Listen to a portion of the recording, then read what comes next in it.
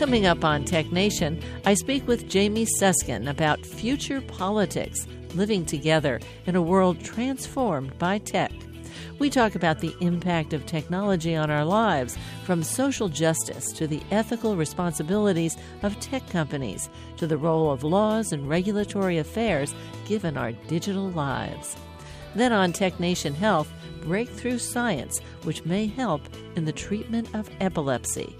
With 65 million people affected worldwide and many not responsive to the current medicines, Bloom Science is focusing on a new approach. All this coming up on this week's Tech Nation.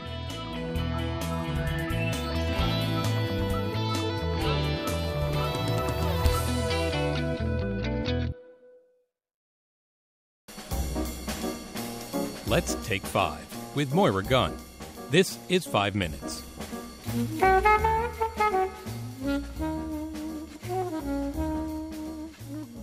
Mariposa started as a mining town back in the famous California Gold Rush. It's situated on one of the roads which rise up into the great Yosemite Valley, so you might just drive through Mariposa if you're going in that direction. Today, it's a hardy town of around 2,000 people, which primarily caters to tourists and happy to give you a sense of what remains from the old days. The big tourist season is summer, so the residents know to make money while they can. And they also know Mother Nature can always mix things up. Heavy rains can flood out the highway, or California wildfires might shut them down for a time and even force evacuations. But the townspeople always returned and simply carry on. What they didn't see was that technology would throw them a curve.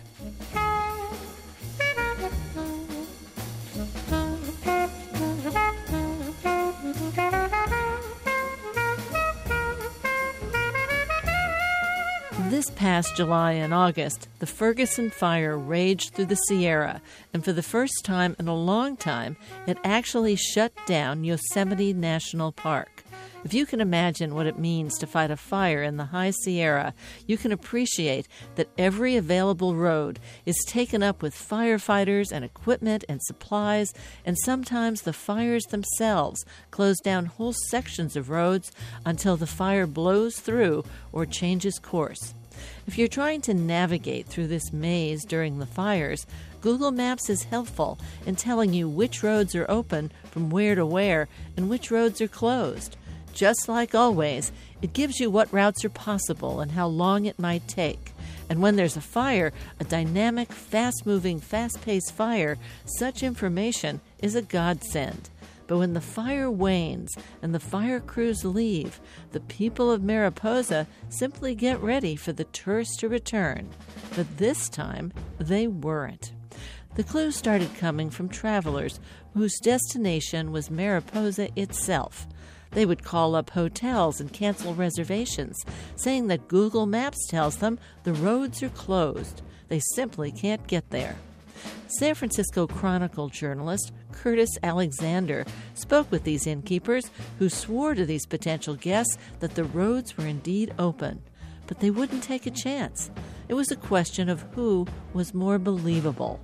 How could Google Maps be wrong? Wasn't it more likely the Mariposa locals weren't privy to the better information that Google had?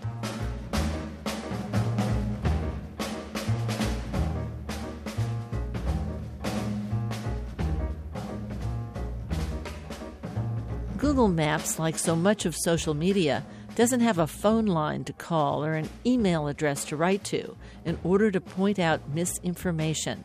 But they do have an online submission form. When repeated entries weren't answered, all sorts of people got into the fray, including the National Park Service and Caltrans, the California Department of Transportation.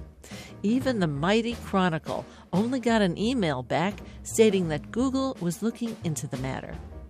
What I suspect is that Google doesn't expect its data to be wrong, and if wrong, it's not all that critical. I mean, if my street gets blocked off, there are plenty of other options within several hundred feet. But in Mariposa, or in the mountains? Block a road and you might need to drive an hour or more just to get from point A to point B. We'll likely never know what happened here, but I'm betting that the town of Mariposa would like to be assured it will never happen again. I'm Moira Gunn. This is 5 Minutes.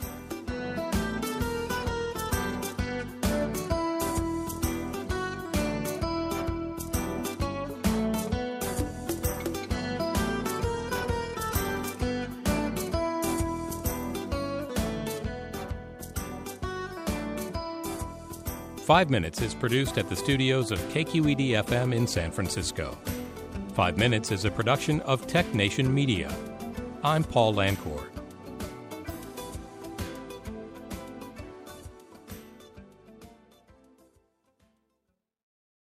From San Francisco, I'm Moira Gunn, and this is Tech Nation.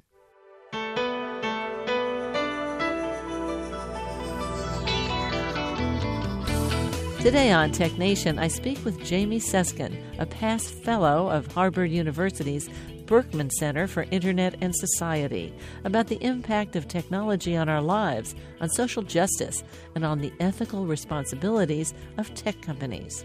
Then on Tech Nation Health, some breakthrough science in the treatment of epilepsy and how that may well lead to better treatments for the over 3 million Americans affected. Reading Jamie Susskind's book, Future Politics, Living Together in a World Transformed by Tech, I was reminded of a long-standing Tech Nation rule. Technology is the silent partner of history. I commented to him, it's certainly true today. Absolutely. I mean, the argument in my book is that the digital is political and that in the future, what we consider to be technological advances are going to be inseparable from political changes as well. And that's a new development in human history. I mean, technology has always been closely related to political change. But for the reasons I argue in my book, I think it's going to supercharge them this time. I keep thinking of IBM, who recently had a report on something, but in it they said that 90% of all the information ever generated has been generated in the last 2 years. Absolutely. Does that have an impact? It's said that every couple of hours now we generate as much data as we did from the dawn of civilization until 2003. And what that means is that there's increasingly a recording out there in semi-permanent or permanent form of our lives, of things which in previous generations would have been immediately forgotten to time, who we associate with, where we go, what we buy, what we care about and what we dislike. And it leaves a record of our lives and our internal lives as well, and aspects of our lives that we might ourselves not even know about because they're only visible to the machines that analyze the patterns. But it leaves a map that's so much more visible, so much more detailed than anything humans have ever had before. I can just imagine our great-great-grandchildren growing up and finding out things about us, saying they were so clueless. We know things about them they didn't know about themselves. Absolutely.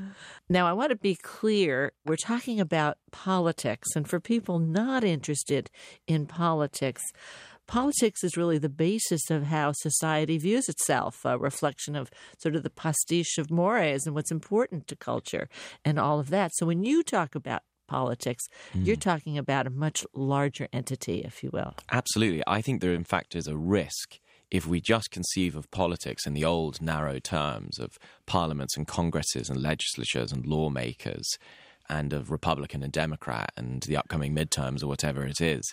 We're liable to miss new and strange forms of power that are emerging on the horizon. In a sense, our words themselves define them out of existence. So if you step back and look at what I consider to be politics, which is essentially how humans order and bind their collective life, then technology is going to transform that in our public spaces as well as in our private ones. And so at our risk, we only focus on the day's capital P political news without looking at the forces that are changing power, the forces that are changing freedom, the forces that are changing democracy, and the forces that are changing justice. And to my mind, the most powerful in respect of all of those in our time is technology. Well, let's talk about power. In the past, power might have been controlled by the armies and navies you had, or who had the most armed men, or the best weapons, or could protect a certain amount of land. But you argue that power will go to those that control information. Let's explore that. Absolutely. My argument is that those who control the most powerful technologies will increasingly control the rest of us. And if you conceive of power as the ability to get people to do things they wouldn't otherwise have done, or not to do things they would otherwise have done, and in particular things of significance, then you can see that actually technologies can be used to exert power over us in a number of ways. One is by setting rules which the rest of us have to obey. And this was originally the great insight of Larry Lessig. But the idea that when you get into a self-driving car and ask it to drive over the speed limit and it refuses, or to park in an illegal spot and it refuses to do that as well, you've in a sense become a rule taker of the people who write that code, who write those rules. But technology also exerts power in other ways too. It controls our perception of the world in the sense that we rely on technologies to present us with the reality of what's out there beyond our immediate sensory perception.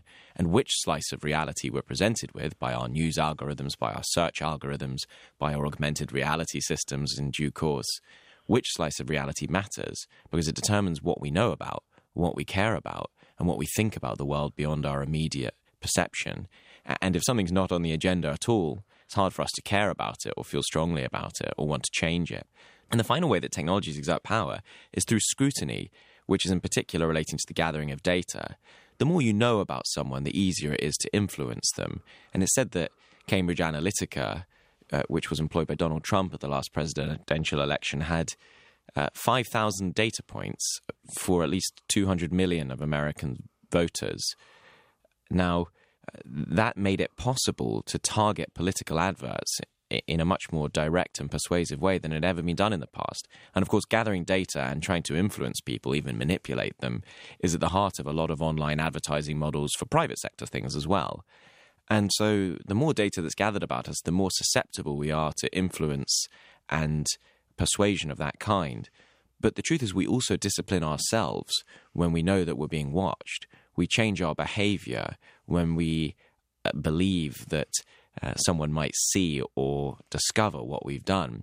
So in a very simple example, I think in the future, if you wanted to drive somewhere without your spouse finding out, it'd be very hard to do so, and you're less likely to do it in circumstances where your car contains a log of every journey you've ever done, because it's in a sense a digital system that perhaps is self-driving, perhaps not, but either way records your journey as data. And so you're likely in that circumstance to discipline yourself, to not take the journey. And so that's another way in which digital systems can get us to change our behavior in a very subtle way by making us do it ourselves. And I think that's part of it, that sense that you have that you don't know who's watching what when. We're really, really moving into that space where it's just so convenient to put your credit card in and get anything from a small beverage up to, a car. It's like, Absolutely. Here it is. All of that information is there about you, and we really haven't quite gotten the implication of Absolutely. what that means. I mean, what you do need to know, of course, though, is that your appliances and your software gather information about you. Secondly, that information often does not rest with the initial gatherer, but rather is sold on to third parties whose job it is to get together all the disparate bits of data about you that are out there in the universe and repackage them into one useful summary of who you are from a particular perspective. And then that data itself is likely to be sold on for another purpose, whether it's to get you to buy things, or to check whether you fit the profile of someone who is a criminal or a terrorist, or to see whether you should get a mortgage or insurance, or to see whether you should get a job. Increasingly, employers use data about you that's not gathered from your application to that employer, but scraped from Facebook and bought from third-party suppliers. And I think the more we become aware of the fact that this data is being gathered about us, the more we're likely to see social consequences as a result. It would seem to me naive to suppose that that's not going to affect our behavior in some way. It may be that we have to become more forgiving, just like, I'm from a generation where a lot of youthful misdemeanors, and I don't mean serious things, but just the silly stuff that you do when you're a teenager, has been caught in photographs and stored on social media. And you don't want your employers to see that. If you're running for public office, you don't want the voters to see it. No red cups. Exactly. But in a sense, it's kind of inevitable that more and more of that history, which, as I say, our ancestors would have taken for granted, would have been immediately forgotten, is never going to be forgotten. And that, I think, is going to have quite a profound effect on the way that we live. One of the things that's clear in today's heavily mediated age, where we're getting multiple channels, multiple websites, multiple feeds of data in many varieties, one of the concerns is about just the nature of being human. When you consume information, you as a human can't tell if it's spin, if it's true, if it's false, if it's fake, which may mean it's true. You can't observe anything and understand that it's incomplete. You can't tell yourself, don't remember that, it's false. Your memory doesn't work that way. And it seems that humans in general are very bad consumers of information. This is sort of a weakness in the entire system in the presence of all this technology. I think it's a really profound and important point. The truth is that we lack the critical distance from the technologies which we need to have critical distance from if we're to understand how they properly influence us. It's a sort of catch-22 situation. And you rightly indicate that, one of the ways in which we can be bamboozled by technologies is that we can be presented with information which is false, just simply not true. So the top 20 news stories the last general election that were fake news on Facebook, just simply untrue, were read and shared as much as the top 20 from the major news outlets combined. And 75% of people who read them thought they were true. Increasingly, it's possible using AI systems to replicate the voices of real people, to get them to say things that they never said, even to make videos of politicians to get them to say stuff that they never said. And so it's going to become increasingly difficult for us to tell what is real and what isn't. And the great irony here, though, is that when the internet was invented, it was said that it would empower citizens and make political lying impossible. Because as soon as someone told a fib, you'd be able to go on the internet and find out whether what they said was true or not and fact check it. But of course, now you find corroborating fibs. Exactly. Well, quite. And the technology is more used now for the spread of, I think more used is probably an exaggeration, but it is often used for the spread of falsehoods, just as it is for the spread of truths. And that's something we have to wrestle with. It's a technical problem in the sense that we should try to design systems on which it is more difficult to disseminate fake news. But it's also a philosophical problem in the sense that there are parts of the political community in this country and in mine and elsewhere that simply don't care about truth, and that's always been the case. But there are also parts of the community that have been launching a sort of war on truth, the idea that actually there is no such thing as objective truth and that your truth is as valid as my truth and so forth. And that's a quite well-respected position within academic life. And I think if you marry that philosophy with technologies which can disseminate falsehoods with the blink of an eye, you're going to have a system where truth is the victim. You're listening to Tech Nation. I'm Moira Gunn, and my guest today is Jamie Susskind, a past fellow of Harvard University's Beckman Center for Internet and Society and a practicing barrister. He's the author of Future Politics, Living Together in a World Transformed by Tech. Now, I must say that Americans in general are a little confused about who and what a barrister is. They know it's British. Maybe he wears a wig. We don't know. You might have gone to law school. You might not have. Now remind us. What have you? So a barrister is a lawyer, but in particular, we are those who represent people in court. So there's a separation in the profession, a bit like the separation between a GP and a surgeon, where a lot of the paperwork is done by solicitors and a lot of the advocacy is done by barristers. So I'm an advocate. I have been to law school, and I do wear a wig from time to time in certain of the courts of England and Wales. Now, do you have your own wig, or are there wigs? You just go in and pick a wig like you pick a construction hat? You have to have your own wig, and you can borrow one off a colleague, but it's nice to have your own wig, and it's surprisingly expensive because it's made out of horsehair, and it's a bit of a sort of ceremonial purchase at the time you qualify as a lawyer. You might hope that your parents get it for you because you've just graduated from law school and are a little bit strapped for cash. But these things cost hundreds of pounds, but they're supposed to last you a whole career. That's it. So you buy one a career if you're lucky. You don't want to wear out your wig. Yeah. That's good. Now, did you focus in particular areas in your advocacy? Well, I'm, by training, I guess what you'd call here a constitutional lawyer. So I look at the relationship between the state and the individual, and a lot of the cases that I do in the past have been judicial review cases. But actually my main area of practice now is discrimination law, which largely takes place within the employment context. So I act in cases where someone has said that they are being treated less favorably or paid less on the grounds of their race or their sex or their sexuality or their gender. And I find that very interesting, and it certainly helped me when I began to look at issues of algorithmic discrimination for the book.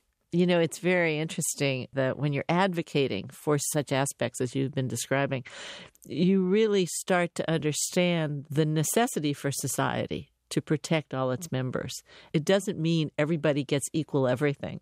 It does mean that everyone has to have some measure of deference to who they are and what they are, and that it can be so easily trampled upon, either by individuals or by technology. We've just been talking about how algorithms and data, but especially algorithms, might rule you in and rule you out given particular prejudices against someone for things that are protected by a constitution, say. In the case of data, you usually can track down the data. You know, the data is there. But an algorithm that has been written into a program that's been coded into ones and zeros, and you have good luck on reverse engineering it to find out what it does. I'm especially worried as sort of hidden algorithms. How do we determine that an algorithm has interfered with social justice? So just to unpick that, there is, first of all, as you say, a difficulty a lot of the time that we struggle to see algorithms as they're working on the data with which they're fed. I don't think it's an insuperable problem because in the sense when I work as a discrimination lawyer, I don't know what's going on inside the head of the discriminator. It's impossible to see into the heart of a human being, but you can still call something discrimination if the outcome is one which is inconsistent with principles of justice or principles of discrimination, which is why one of the things that I say in the book is if you want to see whether an algorithm is just or not, the first thing you have to do is say what your principle of justice is. Here's what you think an ideal outcome or a fair outcome would look like, or a set of fair outcomes. Then you look at the outcomes that are actually generated by an algorithm, and one way or another, you should be able to tell whether the algorithm is in harmony with that principle of justice or whether it militates against it.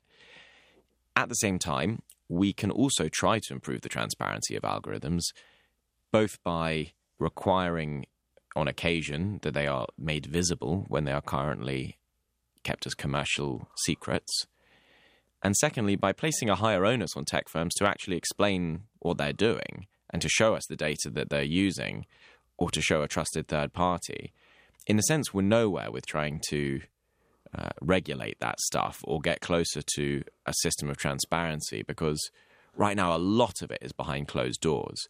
So I do think there is more we can do. I also think you don't always need to be able to see, as it were, into the soul of an algorithm to see whether something's going wrong because you can look at the outcomes. When it's helpful to be able to see the soul is when you're trying to tinker with the algorithm or to try and repurpose or reorganize the data in a way that doesn't lead to prejudicial outcomes. But if I may say so, I think that's a way down the line of where we currently are. I mean, what I found in my research for the book is that, first of all, there are obviously lots of discriminatory algorithms out there, just flatly discriminatory ones, like the one at Amazon last week, which we can talk about, which emerged, where it was discriminating against female applicants for jobs at Amazon, because the machine learning system had determined that the best indicator of success at Amazon was in fact being a man. And so if your resume said the words women's volleyball team rather than just volleyball team, your resume would go to the bottom of the pile. And that's because that had been trained on data from the past, which reflected a predominantly male culture at Amazon. So that's an example of an algorithm which was just, in a sense, obviously discriminatory. But then you have a problem which I commonly come across in the tech community, which is the idea that the way to fix discrimination is through neutral algorithms. But neutrality is a principle of justice which isn't always right or fair.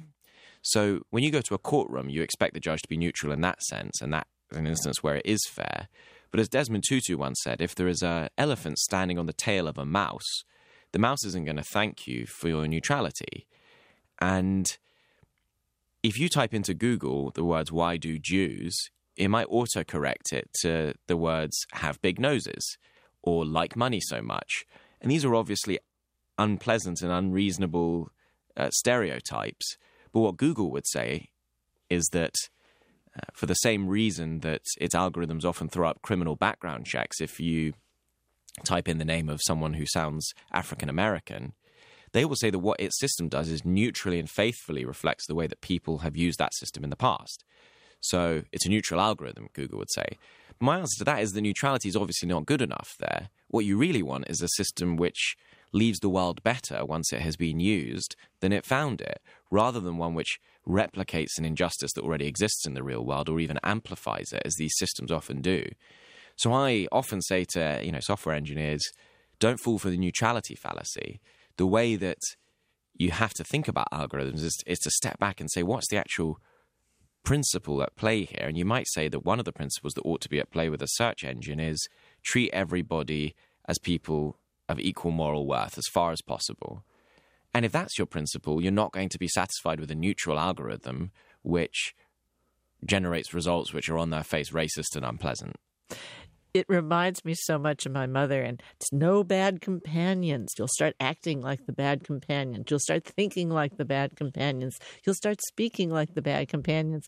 So if you have bad companions doing searches on Google and it's completely, we'll follow what people are normally saying, you will get bad companion behavior back. Absolutely. And what's interesting is that machine learning systems often show us how bad companions we actually are. There's one not so long ago that was developed to solve simple word problems.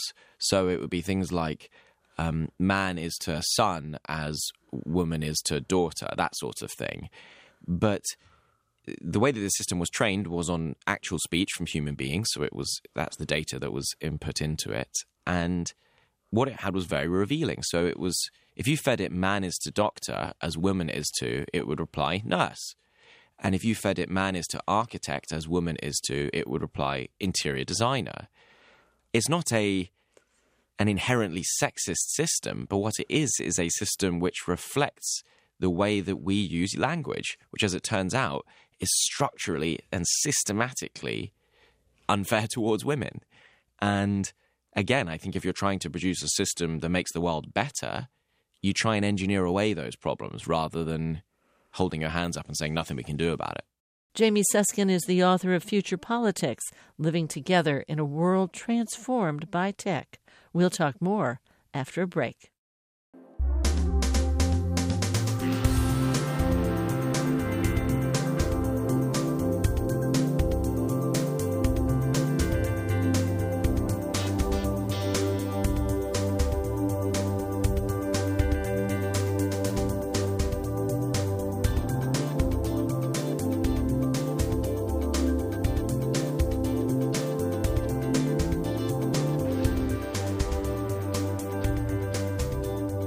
Podcasts of Tech Nation and Tech Nation Health are available at NPR One, iTunes, Stitcher, and other podcast syndication outlets. Coming up in the second half of our show on Tech Nation Health, some breakthrough science in the treatment of epilepsy.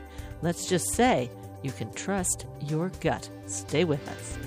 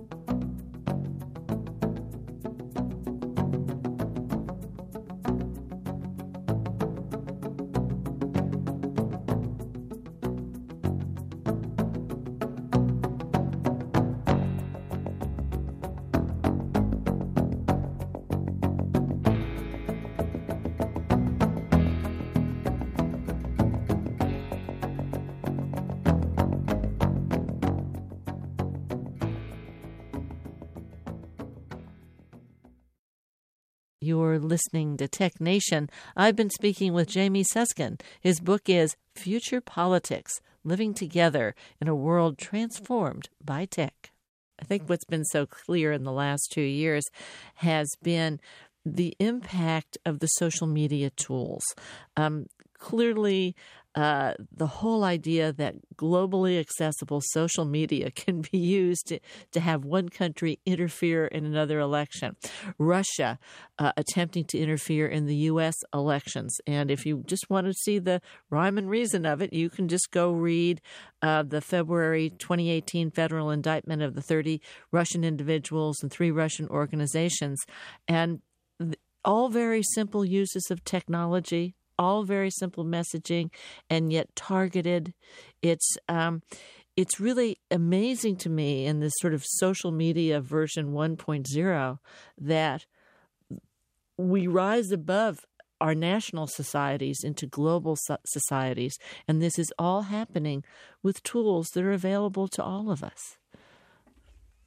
I mean, that example you give is a depressing example of how our political system is not dealing properly with the challenges thrown up by technology. I mean, in a sense, the problem of Russian interference or foreign interference in democratic elections through social media engagement is not the greatest technical challenge that our tech firms and our governments are ever going to face. And if we are all united along the lines of saying that we need to develop a system of laws and a system of technical structures which make that much more difficult or impossible, I think we could make some progress. The difficulty is, as far as I can see, and I think it's the same in the United Kingdom, where it was said that there was external interference leading up to the Brexit referendum, these issues are seen through the prism of party politics. And one side perceives this issue as being a challenge to its legitimacy in government, which, if it admits is a problem, is effectively admitting that it maybe shouldn't have won an election. And what that means is that the political will, the unity, is not there to deal with it, and therefore neither is the commercial or technical incentive really to deal with it. I mean, Facebook is trying, other firms say they're trying, but they'd be trying a lot harder, I think, if the political class was presenting a more united front. So one of the big arguments I make in my book is that, you know, in many ways we are ill-prepared for the world we are creating. Partisanship and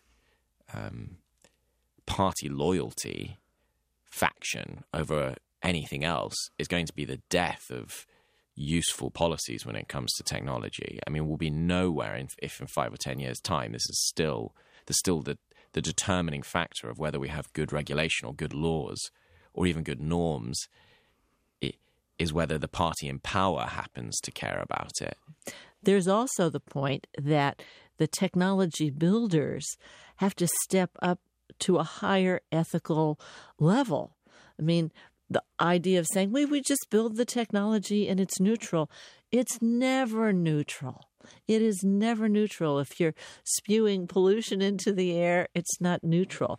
If you are generating sexist answers to search questions or prompts, it's not neutral. If one country can come in and feed misinformation and organize people external to that country and interfere in those elections, you may decide that that's not neutral. It's very, very interesting. I couldn't agree more. And there are two unhelpful, as it were, ideologies that result in, I think, too often tech firms holding up their hands. One is the ideology of engineering and software engineering itself, which you just discussed, which is that I think for too long it's been treated as a kind of neutral instrument. Or, you know, technology is like a knife. It can either be used to do good things or it can be used to do bad things. To my mind, when we train our software engineers, the module on the ethics of software engineering should not be a voluntary course that you do in the third year of your degree. It should be suffused in the degree, like it is with doctors, like it is with lawyers. You shouldn't be unleashing these people on the world without making sure that every one of them is as well versed in the humanities and the moral side of their work as they are in the technical. The second ideology is the ideology of capitalism. And in a sense, you can't blame tech firms for this. They are there to make money. They are corporate entities working in a market system, often fighting for survival. And therefore, a lot of their decisions are guided by what is going to make them the most money, which often means getting the most clicks or getting the most attention or whatever it is, which sometimes isn't going to be the same as what's healthy for democracy or what's healthy for freedom or what's healthy for justice, which is why I conceive of these problems as political problems. That is to say, an oil company is going to pollute unless you make a law stopping it, because the oil company is there to deliver value for its shareholders. And I wish companies were more ethical, and some are, but you can't build a system in relying on the goodwill of companies just to do things which are always the right thing to do, because they're there to pursue profit as well. So you have to create other incentives, legal, regulatory, and social norms, which mean that tech firms think twice before unleashing products which might have grave negative social consequences. And I think we're just moving into the world where that's beginning to be something that occurs more and more of the time to tech firms. And I think it's a little bit like a couple of decades ago with climate change. I think that people are much more cognizant now of the potential ramifications of what they do, but we're still nowhere. And, of course, I teach at a Jesuit university, so everything has ethics, even ethics has ethics. We have a lot of ethics everywhere. And what we're clear about in technology is that we've sort of this cascade of innovation, in the sense that you create a new technology or you have a new use for an existing technology. That might be a few people kind of get that picture. And then a whole lot of people use it, and if it gets that big, and then it's like, women, either everybody should have it, so we make a law about that, or nobody should do this, have a law about that. So the regulatory and the laws are at the boundaries, in a sense. And what we want to do, to me, as a society, as an engineer, if you will, is to build the sensibility of ethics in. There is not an ethical solution to everything that you do, but there is an ethical sensibility. Absolutely. And that changes it from the core. So when you recognize that the laws and the regulations are not the leaders, those are at the boundaries of where things should be. And I think so that would take a whole societal change, if you will, and absolutely a whole different look. You mentioned earlier 4 basic political concepts, and I want to just define them for people. Power, how the strong dominate the weak. Liberty, what is allowed and what is prohibited. Democracy, how the people can rule. And social justice, what duties do we owe each other? And I kept looking at those, and I just took 2. I went from the power to democracy. If the strong can dominate the weak, how can the people ever rule? That's always been a question at the heart of interestingly, socialist theory. A lot of socialists have said in the last couple of 100 years, it's all very well having a democratic system where everyone has, on paper, equal rights, equal protection under the law. But if the economic system, they argue, is so skewed in favor of one group or one small minority, then the democratic rights don't count for much in the lived experience of most people. And what really matters, the socialist would argue, is the underlying economic conditions.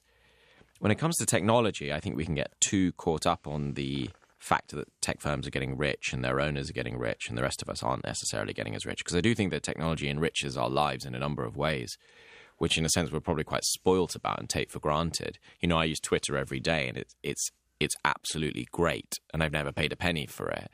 And I won't. Exactly. That's the human attitude.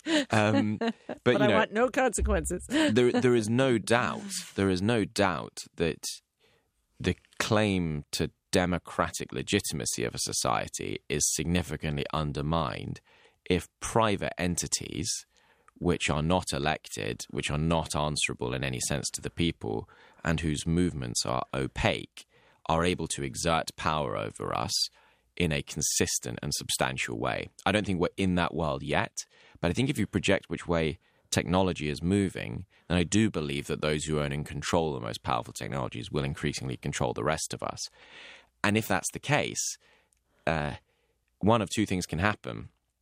Either you have a supercharged state like you do in China, where the power of tech is kind of co-opted principally by the use of the government there, which isn't democratic, but in this thought experiment could be, or the power of technology accrues principally to tech firms, which require a kind of power that no corporate entity in the past could ever have dreamed of.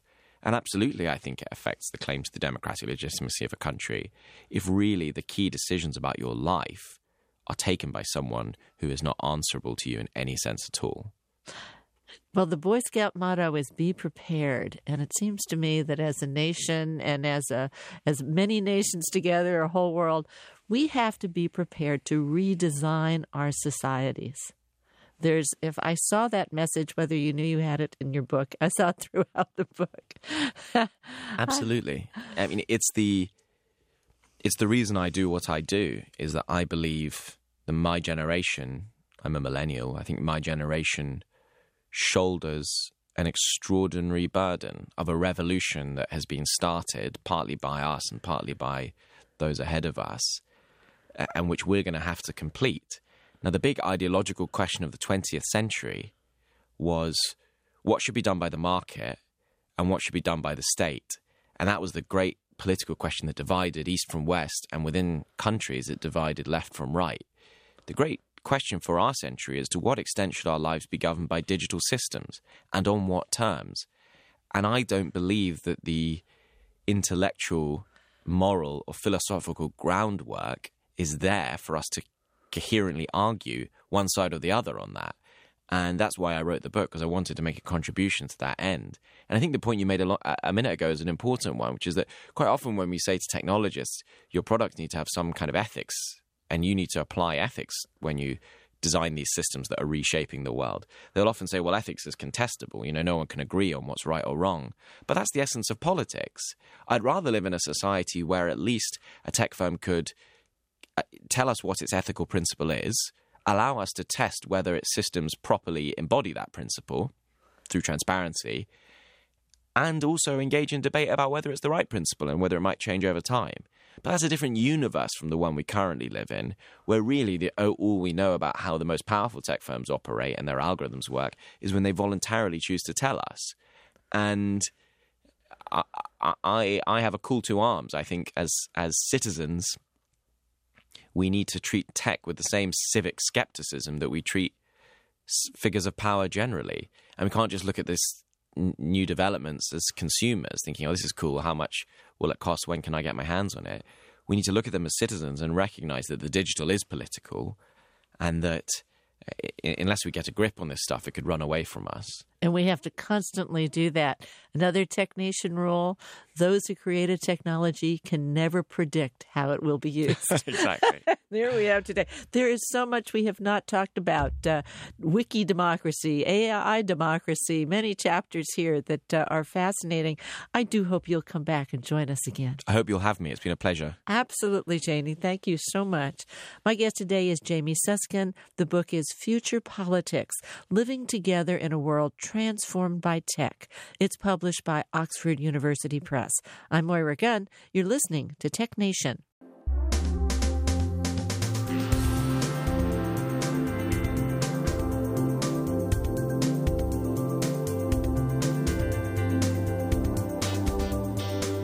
Welcome to Tech Nation Health, reimagining the future of health and healthcare with the emergence of new technologies and breakthrough science.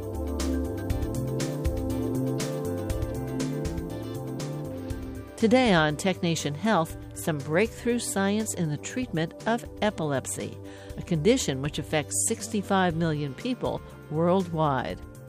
Tony Cullison is a co-founder and CEO of Bloom Science.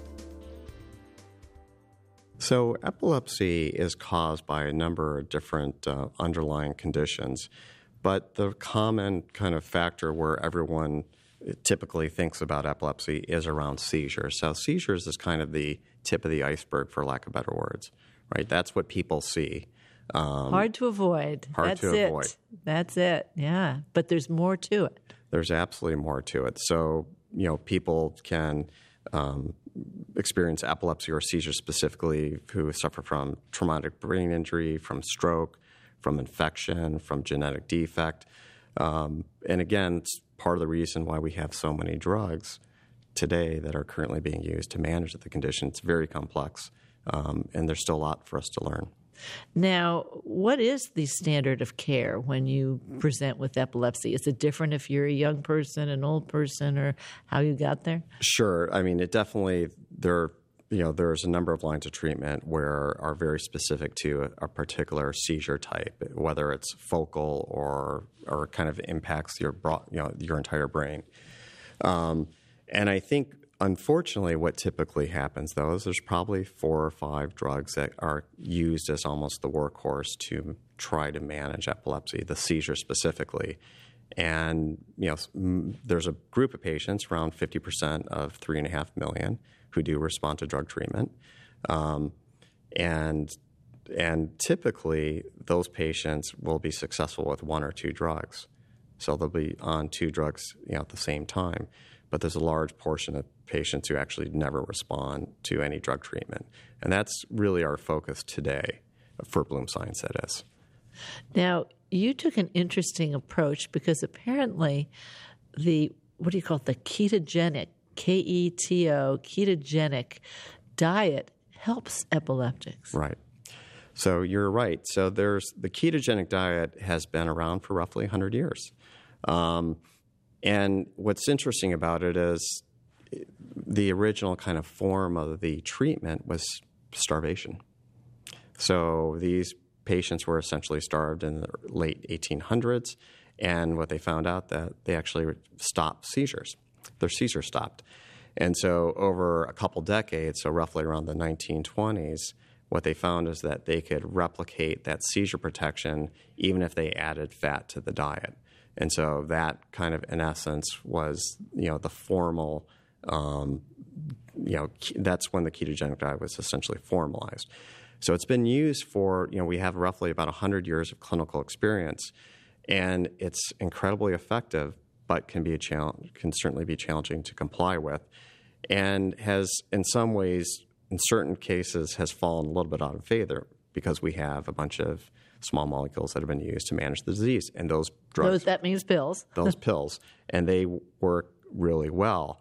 But what we see today, though, is there's a set of patients who don't respond to drug treatment and respond incredibly well to the ketogenic diet.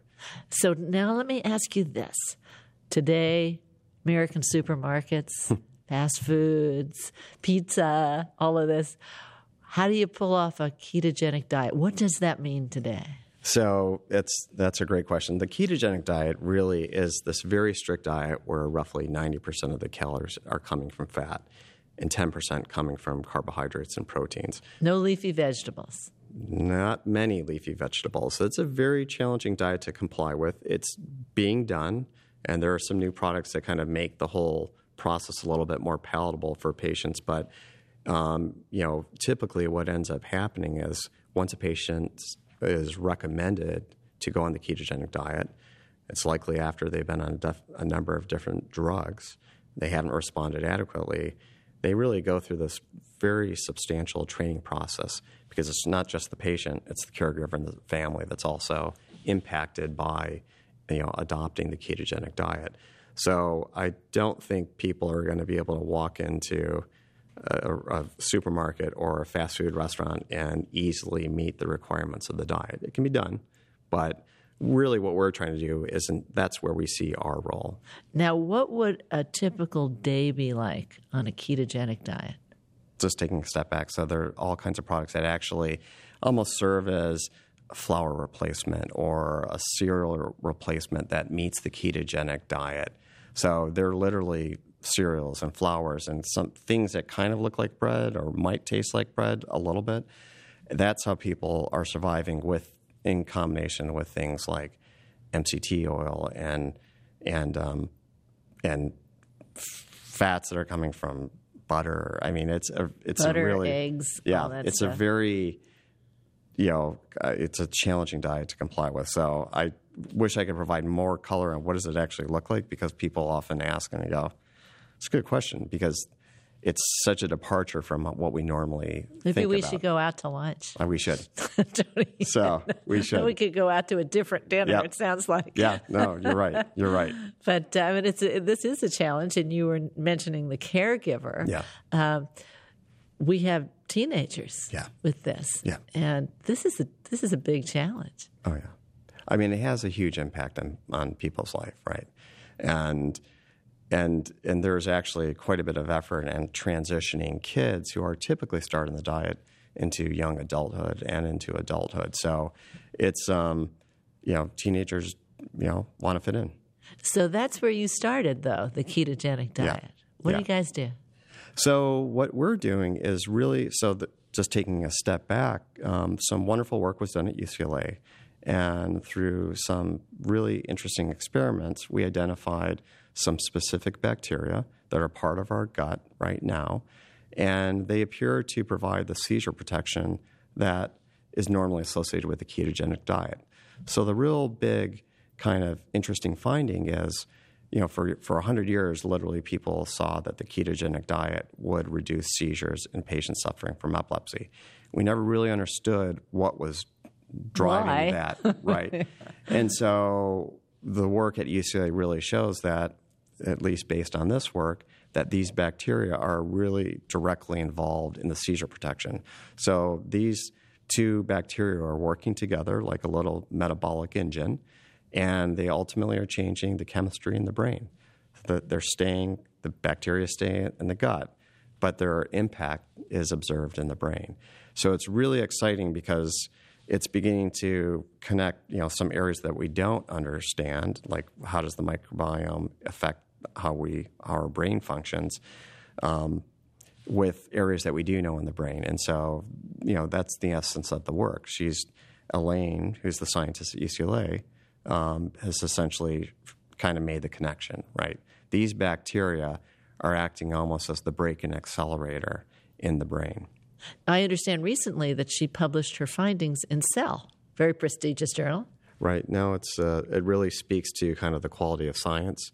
And I think it really allows a broader, set of folks in the epilepsy community to kind of understand the potential of the science. And I think for us, we welcome kind of that examination of the work, because it will ultimately contribute to how we think about the development of this product or these solutions.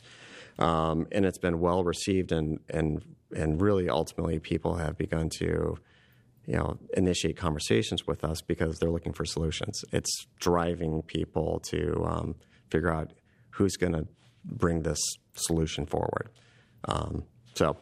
We're really excited about the publication. It was an important step for us as a company as well. Now, what are your options to get these bacteria into your microbiome, into your gut? Right. So there's a couple ways to answer the question. So we are. So what we know right now is the ketogenic diet appears to increase these bacteria in your gut. So that's why we think we see people responding to the diet itself. From our perspective, what we're really trying to do is to develop products, both as a medical food as well as a drug, to introduce these live bacteria into the gut of a patient who's suffering from epilepsy. So we'll do that through a medical food. And what is a medical food? I've just started hearing this term. What's a medical food? You don't mean a marijuana brown? No, right? I don't. I do not. mean California now is legalized. They got gummies. They have all kinds of things. Yeah. I've been told. That's very true. So a medical food is very specific. It's for the dietary management of a disease. It falls under the guidelines of the Orphan Drug Act, and it's really specific. So these are foods that are used to complement a diet that is typically prescribed by a physician specifically for the management of a disease. In this case, there are products on the market that are, fit the medical food kind of criteria that are used for intractable epilepsy. And so we think this is a very nice kind of would fit very nice in that model for patients. It's part of how they're already managing their condition. We think we might be able to help them a little bit more. At the same time, we will be developing this as a very traditional drug because there are some specific patient populations that have no treatment options, and we will follow the very traditional FDA approach to developing the drug, ensuring that it's safe and meets all the typical requirements to seek approval. But with all the drugs on the market, to have this large population of epileptics for whom there is no treatment. It's really interesting. It's just a handful of us now, but you definitely feel the mission of the company. I mean, we see this as a wonderful opportunity to help a large group of patients who have no options. And in a strange way, we feel an incredible sense of responsibility, right? So when we struck the license with UCLA, from a development, from a company formation, that all makes sense. That's part of what you need to do. But taking that license on means we're also responsible for taking this forward, advancing the science, and developing a solution for patients in a time frame that matters, right? So I think for us, we really are focused on the fastest path to get the solution out there without sacrificing the scientific rigor or safety, but we see it as kind of our responsibility. It's a very different feel, from... You took it on. Yeah, we took it on. We're very excited about it, and we have some really great people who are getting behind us as well. So we have folks from the Epilepsy Foundation who are part of our scientific advisory board. So I think they see the value as well as new treatments are needed that are safer. They don't have the side effects, and we think this might have that potential. Well, Tony, thanks so much. I hope you come back. Keep us updated. Thank you. It was a pleasure. Tony Cullison is a co-founder and CEO of Bloom Science. More information is available at bloomscience.com. If you would like to read the science behind this, the article authored by UCLA professor and Bloom Science co-founder Dr. Elaine Zhao can be found in the June 14, 2018 edition of the journal Cell. The title is "The Gut Microbiota Mediates the Anti-Seizure Effects of the Ketogenic Diet." For Tech Nation Health, I'm Moira Gunn.